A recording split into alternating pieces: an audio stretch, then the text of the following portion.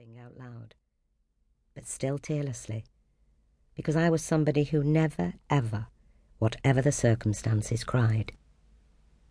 Don't let me die. Please. Don't let me die. Even in the midst of all that anguish, I had not given up on myself. I wanted to live, wanted to get back to the set of my beloved Coronation Street, wanted to feel Bet Lynch's wind beneath my wings and fly off to that glorious golden oasis where I always left Julie Goodyear and all her troubles behind. So, what have you done now?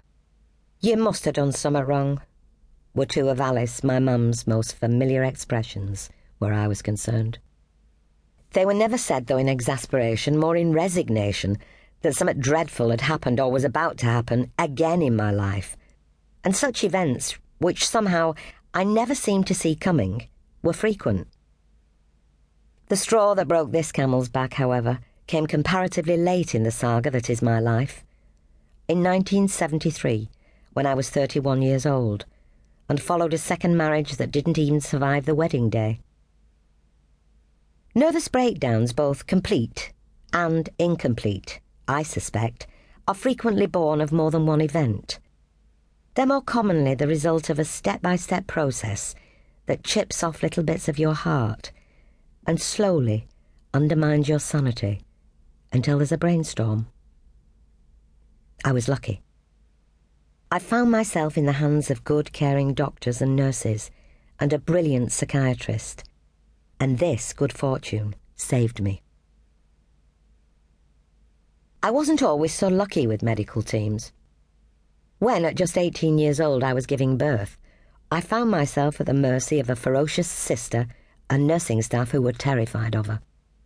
The labour lasted for 48 hours, and even though I was married, I was subjected to total disapproval from that sister throughout. For 2 days, I lay in that ward like a frightened, bewildered animal.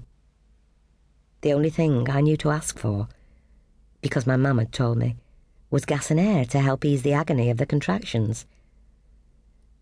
But when I cried out for it, the sister just laughed and wheeled it away. Unbelievable.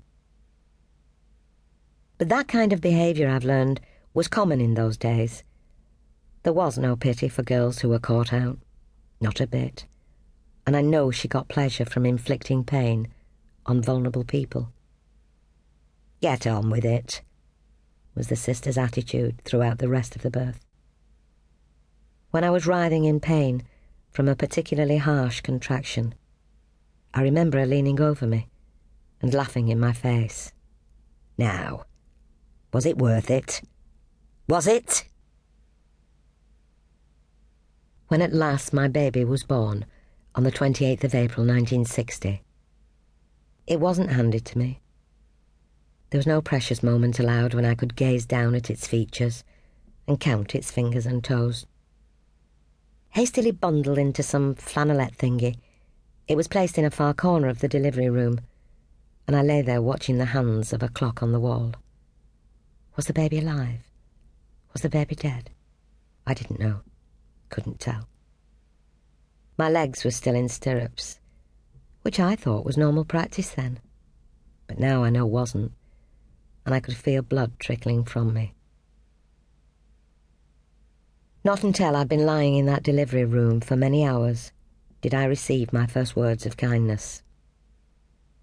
A youngish, lean-faced doctor came in, took one look at me, and immediately sized the situation up. "How long has this girl been lying here like this?" he called over his shoulder, and I could tell he was really angry. Having gone out of the room, he then came back with a nurse who I hadn't seen before. He instructed her to wash me and get my legs down. Throughout this, he talked to me kindly. Then he began to explain that because I was so badly torn, I would unfortunately have to be hurt again while he stitched me up. Once all that had been done, he asked the nurse to bring the baby to me, and at last I was able to hold my 9-pound 10-ounce son in my arms. It was the first time